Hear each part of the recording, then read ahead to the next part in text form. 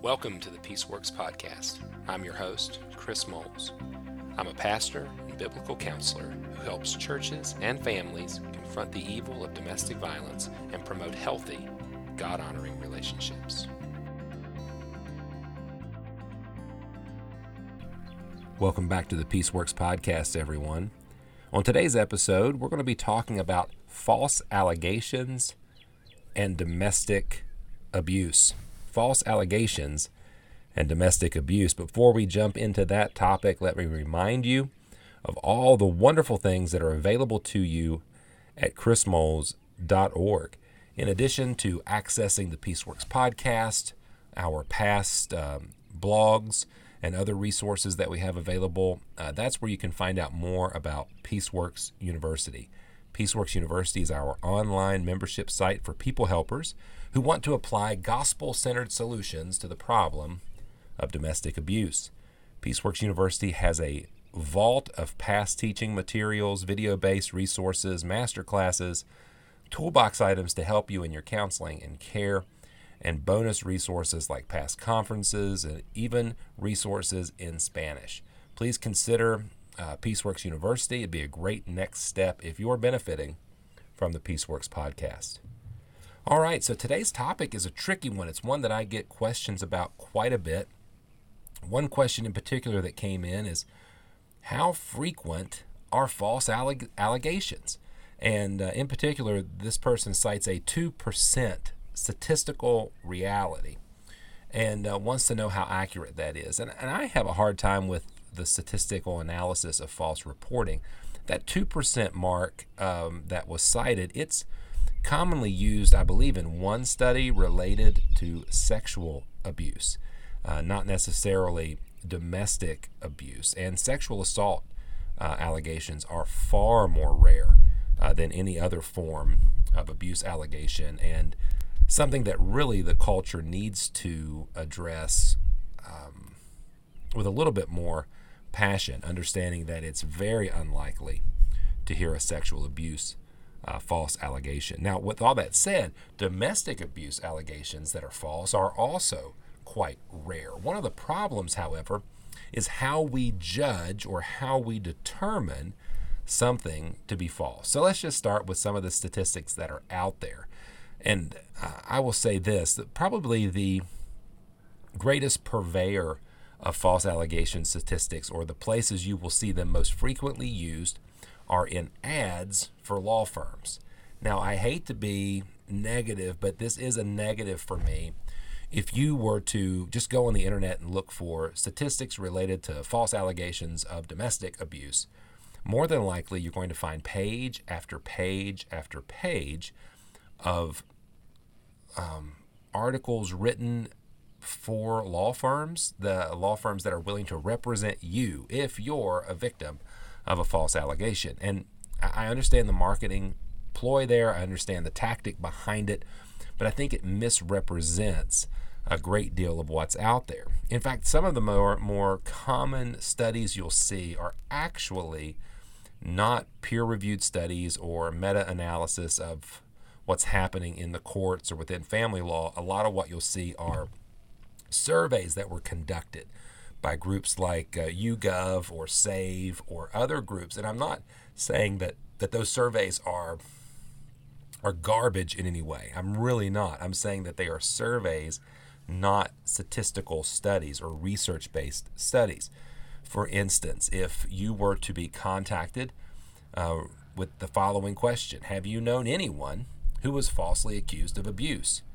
Well, that's an opinion. That's not really a determination of the truth as to whether or not abuse took place or not. It's your opinion. And so if you have a study that says, 17% or 10% of abuse allegations are false, then I think you really need to check and see who's conducting the research. Now, with that said, let me offer just one other thought about the statistics that are out there. If you look at, say, research related to custody, that's usually the places where most of these issues are documented. So you look at studies based on custody, things like the effects of intimate partner violence on children study that was done in Canada, or the allegations and substantiations of abuse custody in the Family Court Review or other studies in the 2000s that were conducted that had this as a secondary or a partial issue in the custody studies, what you'll find are things that are easily twisted. For instance, one report or even a meta-analysis of some of these reports could show that as many as 75% of reports of a domestic abuse related to custody issues were corroborated. So what happens is someone sees that number, 75% are corroborated. The assumption is that the other 25% minimum, right, if it's up to 75%, the other 25% minimum are false allegations. And that's not the case. That 25% minimum are not false allegations. It's unsubstantiated, uncorroborated criminal domestic violence. So please don't assume that because only 70 up to 75% of these studied cases found to be corroborated, that means that abuse wasn't present. Because what we're doing as people helpers, as believers, as pastors, counselors, biblical counselors, Christian counselors, we have an obligation to go beyond the legal standard to really apply the moral, right, or scriptural standard. So think for just a moment that we're in a situation where an individual has used coercive control for years. In this case, let's say that the husband has been denying access to certain financial aspects of the family. They have been coercively controlling and demeaning and destructive in their language. They have used threats of physical harm, but they've never committed what's considered an illegal act of violence. None of the overt abusive behaviors that we would consider physical or sexual violence. And within the particular state in which they live, none of the quote-unquote allegations are consistent or provable by the legal standard. Does that mean that it's a false allegation of abuse? Well, of course not. It means that the standard of abuse for that particular legal system is distinct from the moral standard of the experience of the victim or the expectations of society. So we as a church would look at a case like that and see, let's say, years of coercive control, destructive behavior, demeaning language, lacking access to the financial means of the family, and as I put, threats that were made towards the victim. And we would be able to see a pattern of abusive behavior and say, yes, we're dealing with a case of domestic abuse. Just because the legal system or the courts can't make a quote-unquote case against the perpetrator does not mean that we're dealing with a false accusation. And this is in large part one of the dilemmas of navigating domestic abuse as a Christian people helper, as a biblical counselor, Christian counselor, or pastor. Because just because we don't have a criminal case or even a civil case against an individual does not mean that we're therefore dealing with a false accusation of abuse or abuse doesn't exist. Abuse does exist outside of or apart from the code and standard by which the state is willing to prosecute, charge, or issue consequences. Hopefully, listener, you're seeing a big distinction here between some of the statistical analysis that view false reporting as, see, there was no criminal behavior, versus false reporting as in there's no abuse whatsoever. And I think that's an important distinction for us as people helpers to make. For instance, I've worked hundreds upon hundreds of domestic abuse cases in the last 15 or so years. These cases are all difficult and complex, and there's many moving parts. People will often ask me, have I ever encountered a false accusation of domestic abuse? And the reality is, yes, I have. They are few and far between. They are rare. They are defined differently. They have occurred in different circumstances and situations. Two of the most prominent, though, that I recall, and I'll just give you a brief rundown without revealing too much information. One was a case in which an emergency order of protection was issued following a conflict between two partners. The police responded, did their job, The magistrate issued the emergency order of protection, and the following week they appeared before a family law judge. Within a matter of minutes, the judge determined that it was not a case of domestic abuse. As most everyone involved with the case could see, it was a case of trying to use the court system. He immediately corrected the situation, and the accused perpetrator was out very little, a little bit of time, less than a week. I think that's a pretty good turnaround for confronting a false allegation, and something that I've seen time and time again within the court system. False allegations are hard to maintain. Lies are hard to continue to tell. The other most prominent was a case in which the presumed victim in the case had early onset dementia, and her health issues were contributing to paranoia that was constructing and concocting cases, situations that were a little far afield.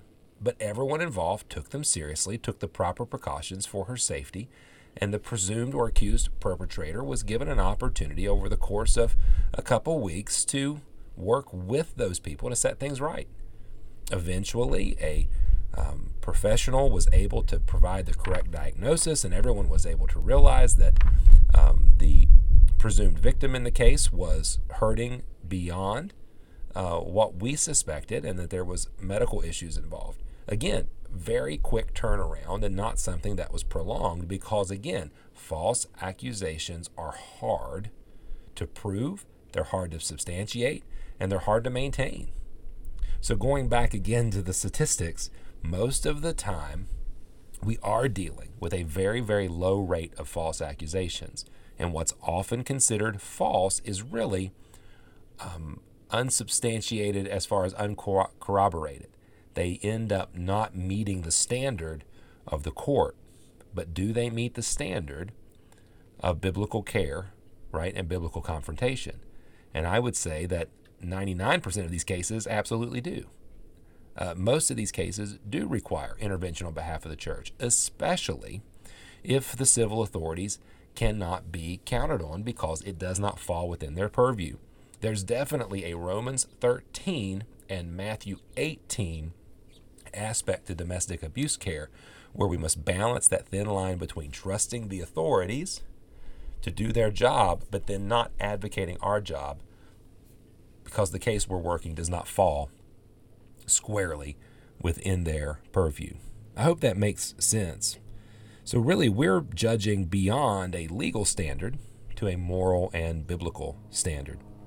The other thing about false accusations that is often comes up is a standard by which we hold people accountable only by the accounts that we hear.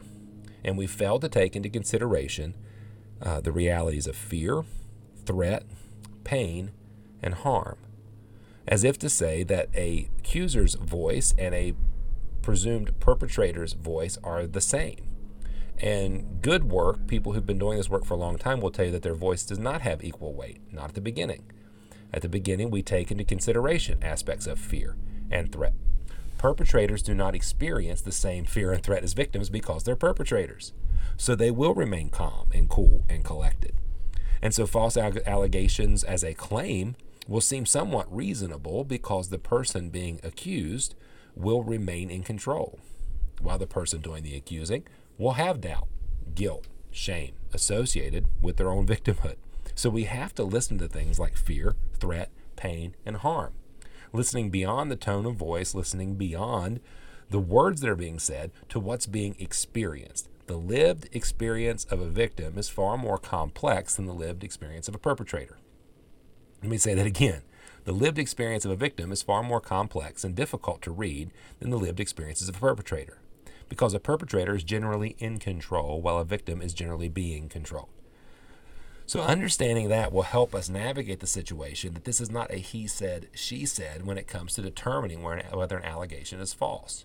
This is listening to the fear, pain, harm, and threat, and understanding that it has significant weight to the people helper. Again, not functioning under legal standards, right? Not looking to prove a case, but looking to care for an individual.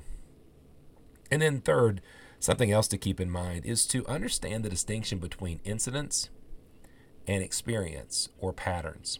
Again, going back to the legal standard, the predominant way in which quote unquote false allegations are recorded or documented or claims are made is that we're talking about individual incidents. But abuse as a construct goes beyond individual incidences and includes the whole experience of the individual being threatened, harmed, diminished, or destroyed. It's about patterns of abuse far more than it is about incidents of abuse. And just because an incident cannot be corroborated by the courts, again, doesn't mean that the pattern is not present or that the incident at hand is not part of a larger pattern of threat, harm, pain, and fear. Therefore, false allegations of domestic abuse are far less significant than we like to make them. In fact, I would say that statistically speaking, you take all the studies, all the research, all the thoughts, all the perspectives, and even what we've laid out here today, the distinction between the legal aspects and the moral aspects of abuse. And false allegations of domestic abuse are far less significant as far as an issue goes than non-reporting. In fact, what is a greater tragedy is not the frequency of false allegations. The greater tragedy is the frequency of non-reporting, that individuals do not feel safe or secure or able to seek help because of the pain, fear, threat, and harm that they're experiencing at the hands of their partner. Statistically speaking, non-reporting, failure to report, is a far greater societal issue than false reporting. False reports, when they do occur, tend to be handled quickly, swiftly, and effectively. And I'm sure there's always a horror story out there. But again, when you're talking about the numbers, false reporting are typically handled swiftly, correctly. They're corrected relatively fast when comparison to other aspects, where non-reporting and false reporting remain a huge problem within the work, as victims are less safe, less secure, and have less opportunities to report and seek safety. That's why the church's intervention and response is so important to this problem, as again, we have more freedom to address the moral, sinful, and biblical aspects of this problem as opposed to the legal aspects. And we have resources available to us that perhaps social services, the courts, or specific programs or institutions will never have. I hope that was helpful as we just walk through the significance of false reporting and hopefully crushed a few myths and expanded a few points of thinking so that we can be better at helping victims and securing safety for those involved in these devastating relationships. I appreciate you guys so much joining in for the PeaceWorks podcast, being part of the PeaceWorks family. Be sure to head on over to chrismoles.org and get to know more about us and our resources, and be sure to check out PeaceWorks University, which I believe is your next best step after learning from the PeaceWorks podcast. Thank you again, and God bless.